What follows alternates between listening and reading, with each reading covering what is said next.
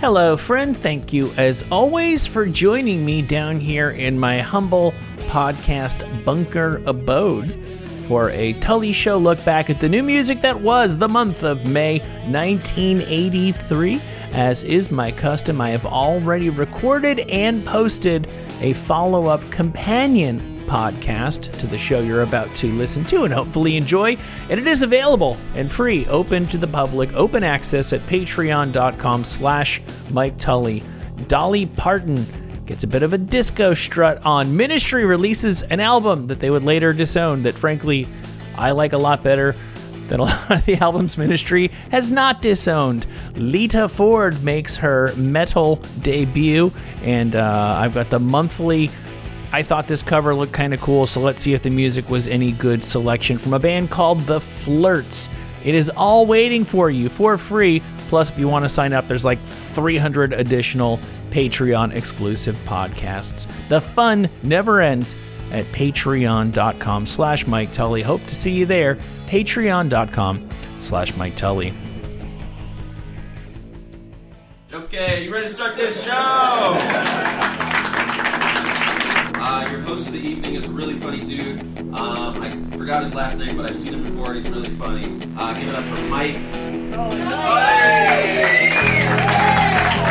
Coming to you live on tape from a Goodwill donation bag strewn podcast bunker in rapidly gentrifying Culver City adjacent California, boasting a partially obstructed view of the world-famous Hollywood sign. This is The Tully Show. I am your bleary-eyed host, Mike Tully, and fatigue be damned, I will be your tour guide through a comprehensive look back at the biggest, the best, the worst, the most interesting, the most noteworthy new music releases from May of 1983. Full disclosure, I set my alarm for 6:45 a.m. this morning, and my wife had the gall, the audacity to instruct me to wake up several minutes before that already unholy hour. And listen, I know there's plenty of you who habitually wake up far earlier than that. Congratulations, you're a grown-up, and I am not. I am a well-documented bitch when it comes to waking up early, and it does not suit me. And it's making my job today that much more challenging. So fair warning, strap yourselves in. It could be a wild ride. Before we talk about it's not the deepest month of old new music releases, but there's at least 10 songs that you know by heart came out in this one single month. What we lack in overall quantity. Quality is a strong word when you talk about, say, Elton John's 1980s output, but successful all-time type hits, a lot of them came out. And a debut record from, I'm going to go ahead and say it again, the most enduring artist who debuted in the 1980s, debuts in this month. And we will talk about that shortly. But first, we'll talk about a different sort of debut. This is the music news that was going on outside of the new releases. In May of 83, NBC aired the Motown 25 special. And it's funny to think about a 25-year anniversary of Motown. To me, that stuff was already in the realm of oldies when I was a kid. You probably feel the same way. 25 years it's a quarter of a century. It sounds unfathomably ancient. I realized before I started rolling here, I am literally wearing a t-shirt that is more than 25 years old. So obviously my attitude towards that span of time has evolved, as most people's does as you get a bit older. But the Motown 25 special on NBC was designed to be a look back at the distant past of the glory days of the label. So Diana Ross is performing and Marvin Gaye is performing, and I think Stevie Wonder is there. They have this amazing roster, but all those people are still contemporary hit makers. And yet, the Motown founder and boss, Berry Gordy, made it very clear nobody was doing the new stuff. Everybody's going to do classic Motown hits. And this thing attracted eyeballs. This is the prime of the monoculture. There isn't even a Fox network. There won't be for at least a half a decade.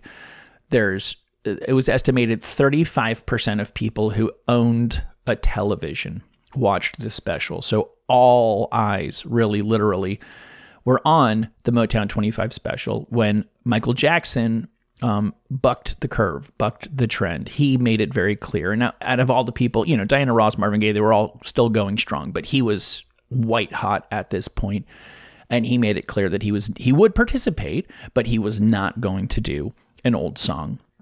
And that definitely ruffled some feathers, they say, story goes, until they went to the rehearsal and he did the first ever live performance of any kind of the song Billie Jean. And everyone's like, okay, yeah, fine, we'll make an exception for him. Now, as you probably know, that momentous, historic TV appearance is not even really remembered for being the first live performance of one of the biggest songs of the 80s, one of the biggest songs of all time. It's remembered for being the time that, the occasion that Michael Jackson unveiled the moonwalk. And now all of us at the time and for many years afterward assumed that Michael Jackson had invented the moonwalk. And as you probably heard, it's not actually the case. There's plenty of YouTube videos going around that show you people doing it in black and white days. So before I started taping here, I was like, yeah, what was the deal with that? Who actually invented the moonwalk? And the fact of the matter is that nobody knows who invented it. There's recorded instances back in the 1930s. You may have heard the famous Cab Calloway moonwalk. Did you know Charlie Chaplin also was recorded moonwalking on video? Now, I guess what they did wasn't exactly the moonwalk. It was very similar. The first specific instance that we have recorded of someone moonwalking, and I've heard this name before. I think this is the name you usually hear about the inventor. A gentleman by the name of Bill Bailey performed the move in a 1943 movie called Cabin in the Sky. After that, Judy Garland moonwalked in a movie in 1944. In 1958, Dick Van Dyke moonwalked in a comedy routine on The Pat Boone Show. In a 1969 episode of H.R. Pufnstuf, Judy the Frog taught everyone a brand new dance called, yes, the moonwalk. And I think it's entirely possible. I don't know if Michael Jackson was familiar with Bill Bailey or even Dick Van Dyke, but I have a feeling he totally knew H.R. Pufnstuf, knowing Michael Jackson as we do. I can go on. The famous mime Marcel Marceau did the moonwalk in 1970. Lucy Arnaz moonwalked. I Love Lucy moonwalked. Choreographer Bob Fosse moonwalked. Dancers did the moonwalk on Soul Train in the late 70s. James Brown moonwalked. The rock band Split Enz moonwalked. In the Talking Heads movie, it's not the concert, it's not Stop Making Sense, in a music video for one of their songs, street dancers hired by the Talking Heads moonwalked. But then, and then Debbie Allen, remember her? She's a very famous dancer and choreographer. She was on Fame. She moonwalked, and then it was in Flashdance. Okay, I think we're all caught up now. But then, on that historic, momentous occasion in 1983, we were all watching. I probably was watching, and given the viewing numbers, I'm probably not imagining that. After all those people moonwalked, Michael Jackson famously invented the moonwalk. Moving on into the new music releases, we begin with, when you talk about and I've made this case before and I'll continue to make it, when you talk about the biggest 80s artists who continued to be relevant beyond the 80s and into the present day with little to no interruption, Michael Jackson is definitely on that short list of performers, right? I mean, his reputation's taken a bit of a hit in more recent years. Also, the fact that he is no longer alive, it definitely, in certain ways, I think it actually helps with his popularity because it's easier to brush aside the unpleasant allegations and associations when he's not here to act weird in real time anymore. But I said at the top of the show, the artist who debuted in the 80s, who remained relevant for the longest time and remains truly relevant today. I chose those words carefully because Michael Jackson came out in the 70s with the Jackson 5. He had solo hits in the 70s. If you're talking about people who came out in the 80s, Prince was not an enduring hit maker for forever, for all of his greatness. Madonna obviously has struggled to remain ahead of, much less keep up with the zeitgeist as the years goes on. No disrespect in that, but time catches up to everybody. Everybody, I would argue, except Weird Al. In May of '83, Weird Al released his debut album, and I'm only half kidding at this point. The guy has had gigantic hits pretty much almost nonstop, and he put out a very successful movie. If you have little kids, maybe you, like me, have seen it 11 times already. If not, I recommend you check out Weird, the Weird Al parody, of course, biopic starring Daniel Radcliffe. It is, appropriately enough, given Weird Al's overall vibe, a Roku exclusive. So, Weird Al had already had one or two songs that were on the Dr. Demento show. They were like recorded in real time on one track in a bathroom for like the tile acoustics. At every step of the way, for fairly obvious and understandable reasons, people were like, yeah, that's great. Okay, Al, you'll never make it. All right, you had that one song, but that's the end of it. It's novelty. It's throwaway. It's got the expiration date of like milk. And yet he's defied those expectations for like over 4 decades at this point. So he has a couple of hits. You would think that would at least convince somebody to take a chance and let him release an album. But no, everybody assumed his popularity was over essentially as soon as it started. But somebody hooked him up with the guitar player Rick Derringer, who has like Rock and Roll Hoochie Coo, like real rock and roll credibility going back into the 70s. And Rick Derringer agreed to work with Weird Al. That alone legitimized him a little bit. There was no money to make an album, so Rick Derringer convinced, I think it was Cherokee Studios here in Hollywood, to let Al make an album that they would pay for out of record sales. And even when it was done, they had trouble finding somebody to distribute it, but eventually Scotti Brothers took it on. The rest, as they say, was history. And he put out his first album featuring this iconic hit. Ow! They tell me ice cream junkies are all the same. All the soda jerkers know my name. When their supply is gone, then I'll be moving on. But I'll be back on Monday afternoon. You'll see another truckload's coming in for me, all for me. I'm singing, I love Rocky Road. So won't you go and buy half a gallon, baby? I love Rocky Road. To have another triple scope with me. Ow! Seriously, I don't know if you have kids or kids in your life. Kids still dig this stuff to the present day. Even very often I find when they have no idea what the original song was, in this case, Joan Jett, that inspired it. Elsewhere, a little bit closer to the actual top of the pop charts. I don't think I Love Rocky Road actually was a chart-topping hit or anything like that. Elton John had gone through a bit of a fallow period. This really is sort of the dividing line. And I can think of it as somebody who was a kid in the early 80s. There's like the people you can picture on MTV, even though they were kind of too old for the party, and the people who you couldn't, like the Eric Claptons of the world didn't figure out a way to maintain their credibility and still appeal in the MTV format. Obviously he did later on in the 90s when he did the whole Unplugged thing and Tears in Heaven. But there were certain artists who figured out and certain artists who didn't, and Elton John was most definitely, despite not being, they always say that the bands who weren't good looking were done once MTV came along. I guess it helped to have already been established, but Elton John was not a sexy, handsome man even in his youth, and he was no longer in his youth in May of 1983, and he was seemingly in decline. He had made I think 3 albums that really hadn't done anything after the prime. He had Empty Garden, which is the song, I think we played that on this show a year or two ago. But other than that, not a whole lot to show in terms of commercial chart success until he re-teamed with lyricist Bernie Taupin and produced an album that had not one but 2 really big hits.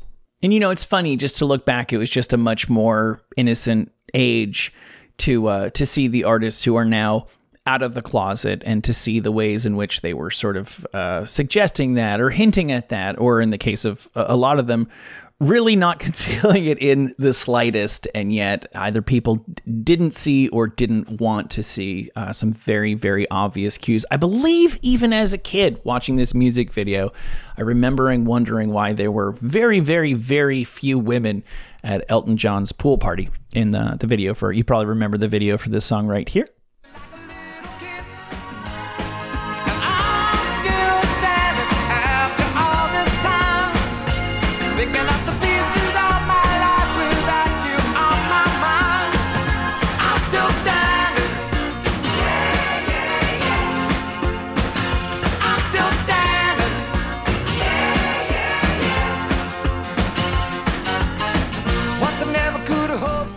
Elton John off of the Too Low for Zero album that also featured the big hit song. I guess that's why they call it The Blues. Donna Summer also successfully transitioned out of her 70s sound and her 70s associations here in May of 1983. And we've talked about her trying and failing to make that transition before on this show as well. She was known as the Queen of Disco, which was a great thing to be until people started saying disco sucks and putting it on t-shirts and burning disco records on baseball fields and canceling baseball games because of the gigantic riot that they had caused because of how much they hated disco.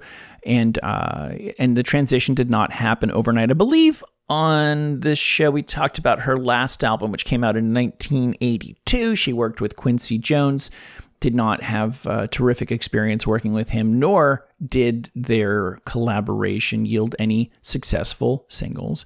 But here in May of 83, again, where is this song without the music video? I am, as you know, from New Jersey. I come from a town that has, there's probably, when I was growing up, there were probably 7 diners within like a 2-mile radius of the house that I grew up in.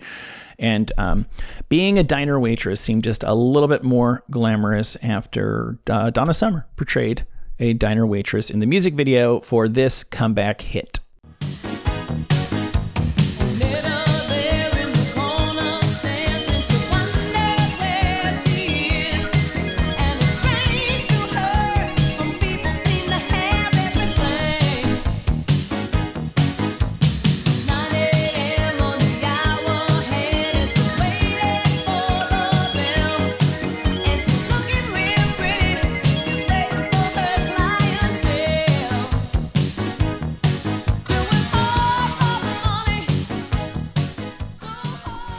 Elsewhere on the pop charts, the band The Fix is one of those weird acts that's from the UK and yet is, I wouldn't say unknown, but it was far less. Typically, if a band from England finds success in their home country and then tries to break here, but there are these rare examples of the band that never really catches on where they're from, and yet in the case of The Fix has a lot of success here. They were originally the FIX Fix. The record label did not care for the possible drug connotation, so they added in super early 80s style an extra X to their name, and I think they were really leaning into more of a US friendly vibe. This album is called Reach the Beach. So although they were from London, they were already looking California when they released this song right here.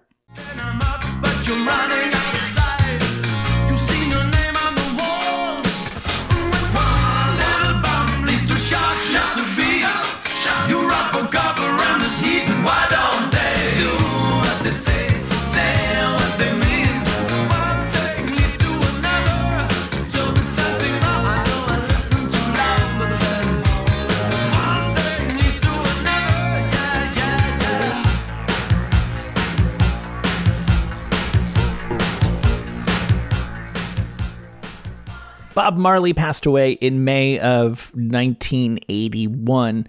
It was exactly 2 years later that his record label released a final posthumous album. That album is called Confrontation, kind of nature of the beast. It was just like odds and ends of unreleased stuff and unfinished songs, and he had band members finishing up demos.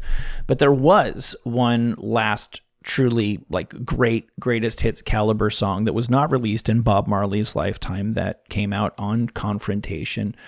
And it's kind of crazy to look back and realize that in his lifetime, and even, a couple of years after his lifetime, Bob Marley had like no presence in terms of mainstream chart success here in the States. The reggae thing was caught on so much bigger in the UK, and I believe this song went to number 4 on the UK charts, but it came and went without charting here in the States. And it's interesting, it's right up there with Violent Femmes for these albums, these songs that everybody that I know, and probably everyone knows by heart, that are not hit songs. They never enjoyed chart success. I think it would really wait until, I feel like it was my generation. I'm not taking credit or anything, but I feel like in the 90s, just every kid, let's face it, kind of got into smoking weed and got really, really into the Bob Marley compilation Legend. And I know in large part it was Legend, which, Bob Marley and reggae purists sometimes criticize that compilation for pretty much just putting on the stuff that American people, white people would like, and not necessarily representing the overall depth and breadth of his catalog and whatever validity that criticism may have.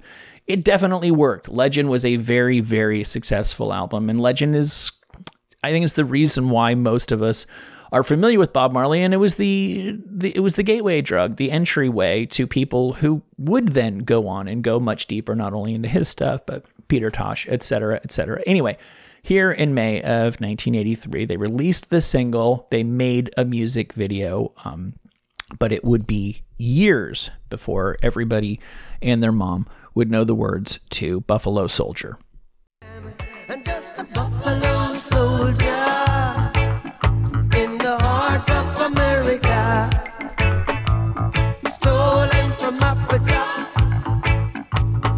brought to America, said he was fighting on arrival, fighting for survival, said he was a buffalo soldier in the war for America.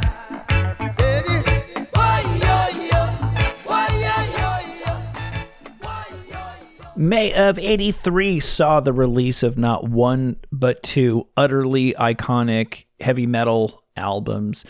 Ronnie James Dio parted ways with Black Sabbath, becoming the second singer and following in the footsteps of Ozzy, obviously, to leave that band and find massive, perhaps even bigger solo success. So he forms a band called Dio and makes an album that has 2 iconic cuts, Rainbow in the Dark being one of them, and this song right here being the other. Got shiny diamonds like the eyes of a cat in the black and blue. Something is coming for you. Look out! Race for the morning. You can hide in the sun till you see the light. Oh, we will pray it's alright. Gotta get away. Get away. Between the velvet lies. Elsewhere in May of 83, Iron Maiden were firing on all cylinders and arguably at their peak. They released an album that became their highest charting album here in the States. In 1983, Kerrang! Magazine, the UK metal mag, ranked it the number 1 metal album of all time. Granted, the album came out in 83 and the poll came out in 83. There may have been a little bit of recency bias going on there, but AllMusic, decades later, would describe it as, quote, essential for anyone with even the most basic interest in heavy metal. To put it simply, if you do not like this, you do not like heavy metal. This was a big swing from a band with a big production budget. Boy, this was the heyday of the record industry. Iron Maiden took over a French, hotel, some sort of chalet, granted in the off season. So it was like a Shining kind of thing. Nobody was going to be using it, but they took over an entire hotel and they rehearsed in the restaurant area. And that was in France. And then they went to the Bahamas and recorded the album. And then they flew to New York, where they mixed, among other songs, what would become one of their signature tracks, featuring their signature 2-guitar lead interplay. There's no turning back. The field of sounds when change begins. But on this battlefield, no one wins. The smell of ice cream smoke and a horse's breath as a virgin into sudden death.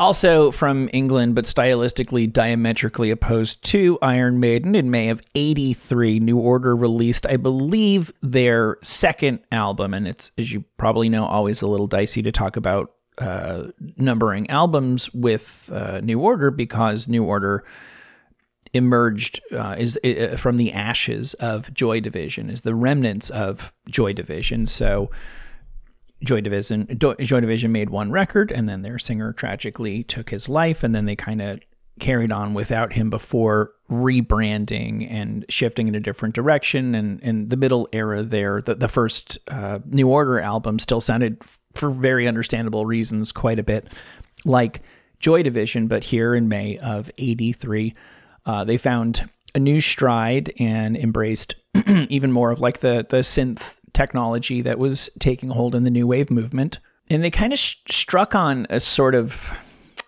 I feel like an under-remarked upon sweet spot. I feel like New Order were and remain kind of the most respectable synth pop band of the 80s. Does that sound crazy to you? There's a lot of other indie acts who, came out in the 80s. The Smiths come to mind, or The Cure comes to mind, but to a lot of people, well, first of all, they're not synth pop acts, but also there's people who love that stuff, but there's also people who find it ludicrous. I think it's kind of hard to, even if you don't like New Order, it's kind of hard to listen to New Order and call them ludicrous. And yet they're absolutely at home and of a piece with all of the like really credible indie, particularly UK indie acts of the 80s. And yet they were able to make these songs that were incredibly accessible to a mainstream audience without ever feeling like they were kind of selling out their roots or their real sound or their credibility. You know what I'm saying? This song, maybe arguably their signature hit. It's synth pop to the core. It's 80s to the core. And yet I would argue it's about as timeless as any of those aforementioned types of music could possibly be.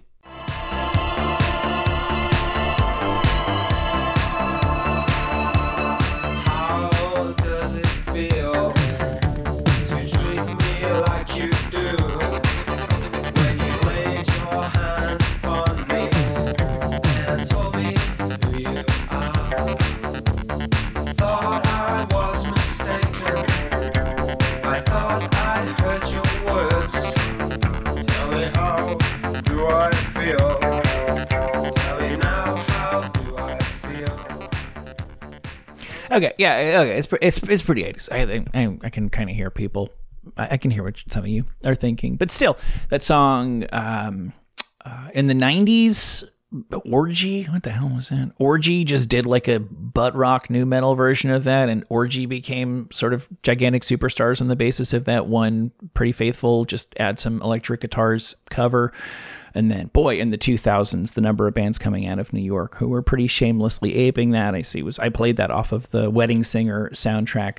If not exactly timeless, if not exactly for everybody, definitely an incredibly durable signature song from New Order. Moving on, I got a couple more new releases to talk about here before I direct the crowd over to my Patreon for what do we got over there? Oh, yeah. Lita Ford goes metal. Dude, it's crazy. It's so crazy. I was thinking, the Runaways, because my daughter is really into. Is it bad that I'm going to let my daughter perform Cherry Bomb at a talent show as a 5-year-old? And if your answer is no, it's fine. Have you listened to the lyrics recently? It's pretty crazy, man, that the Runaways had, I'm pretty sure, 3 members go on to greater success after being in the Runaways. It's even crazier that none of them were the singer. Usually, if anybody gets out alive when a band goes under, it's the singer, right? They just go solo. But Joan Jett obviously is Joan Jett. And then I want to say, was Mickey Steele the bass player of the Runaways, and she would join the Bangles? And I think she even may have taken a verse in Walk Like an Egyptian. And then Lita Ford took her a minute longer to put the pieces together. We find her at the dawn of her solo career on The Best of the Rest of May 1983, waiting for you now at patreon.com/Mike Tully. But right here, right now, let's talk about Billy Bragg. Do you know who Billy Bragg is? I think everybody could use a little bit of Billy Bragg in their life. By the time I became familiar with him, he was like a, Conscience of Rock, maybe like headlining a benefit kind of thing. Sort of like where Against Me, if you're familiar with Against Me, sort of what their career was like in the early 2000s. I assume Laura Jane's still doing a bunch of benefits and stuff like that too, right? Very political, but at the base of it all, just this really, really, really good songwriter who wrote these really great, really simple, really memorable songs. And in May of '83, he put out his debut album, which I'm not going to pretend I go deep on Billy Bragg. I believe it's his best known song. It's certainly the best one that I've ever heard was on there. Let me tell you a little bit about how he got to this point, though. Billy Bragg was an absolute consummate hustler. So he's over there in England and he's in punk bands and he's just not finding the right situation. It's not happening, or he's not gelling with the band members. And so ultimately he starts busking. It's a guy with a guitar, but because he's a punk rocker and it's the punk rock era, he's a little bit of a different busker. He doesn't have an acoustic guitar. He is a one-man band. It's just him standing there with an electric guitar, which is, kind of unusual and makes him stand out a bit. And I'm sure plenty of people were picking up what he was throwing down on street corners, but it wasn't getting him a record deal. So at one point, I think he posed as like an electrician or a plumber to gain entry to record label offices and then hand through his tape at a guy. And the crazy thing is, you would think that on principle they would throw away that tape, but the guy actually listened to the tape, said, yes, this is great. Imagine how heartbreaking it would be to be a Billy Bragg. You break in, it works. The guy takes the tape. The guy listens to it. There's that pregnant pause as you're watching him listening and you have no idea what he's thinking. And he turns around and he goes, do you remember on The Simpsons when Bart tries out to be Radioactive Man and the director goes, that's great, you've got the part. That's what I would be saying if you were 2 inches taller. I think it was basically the same thing. The guy turns around and he goes, this is amazing. I really like it. I see it. I want to give you a record deal. But our label's broke and we're about to go out of business, so we're not signing any new artists. But keep trying. You got some good stuff here. So he's back to the drawing board. And there's this very, very legendary British Radio 1 or Radio 2 DJ, John Peel. If you've ever seen a Peel session from a band live in studio, that's John Peel. He is like the god of indie music in the UK. And one time, Billy Bragg is listening to John Peel like every other musician in England, and John Peel happens to casually mention that he's hungry. So Billy Bragg drops what he's doing and goes and gets some Indian food and runs to the studio, and they let him in, and John Peel eats the food and, as a thank you, plays the record, and he likes it, and that is actually how Billy Bragg got his start, and it's the reason why he released his debut album in May of 1983. If you don't know this song, I think you're going to really like A New England. I loved you then as I love you still. Though I put you on a pedestal, they put you on the pill. I don't feel bad about letting you go, I just feel sad about letting you know. I don't want to change the world, I'm not looking for a New England, I'm just looking for another girl.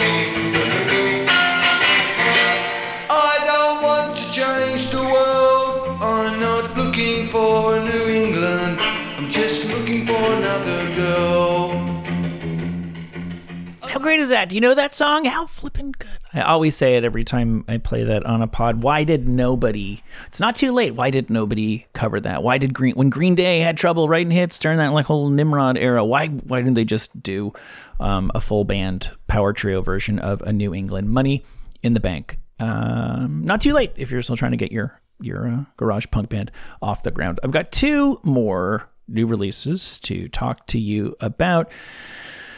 George Benson is a name you might know. He was a prodigy jazz guitar player, and he was well established starting in his teens in the muso world, but he made his move into trying to actually sell some records and make some money, and maybe not a lot of ladies at jazz guitar concerts. I don't know if you've ever been to one, but he collaborated with a couple guys from Toto, and they wrote a song that suited his sound, and it was successful enough in adult contemporary, etc. And I'm led to believe it continues to be a smooth jazz staple to this day. And it is indeed pretty goddamn smooth.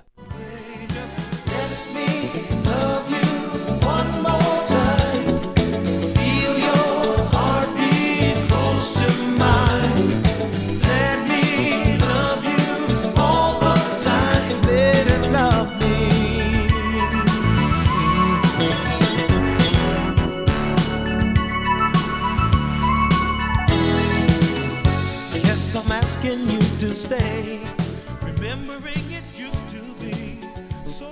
And finally, one last song from a rock and roll Hall of Famer, namely Joe Walsh of the Eagles. Since the birth of rock and roll, artists have aspired to do more than just write catchy tunes and get you to shake your ass. They're there for social commentary as well. They're the voice of a generation. They're there to look at the world and the culture and the pop culture and go, "Hey guys, what's going on? And what are we doing? What are we doing here? We could be better than this. Come on, world." And in the case of Joe Walsh, he looked at the Pac-Man craze of the early 80s, and he was like, why don't kids just play pool and pinball anymore?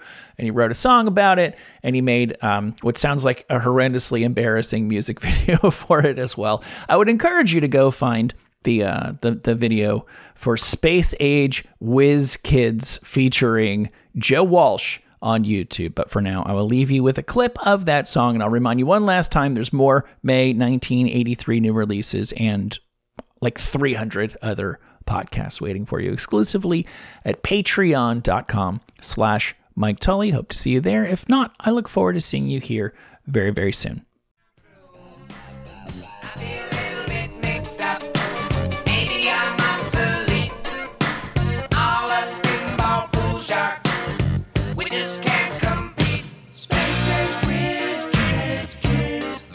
The field.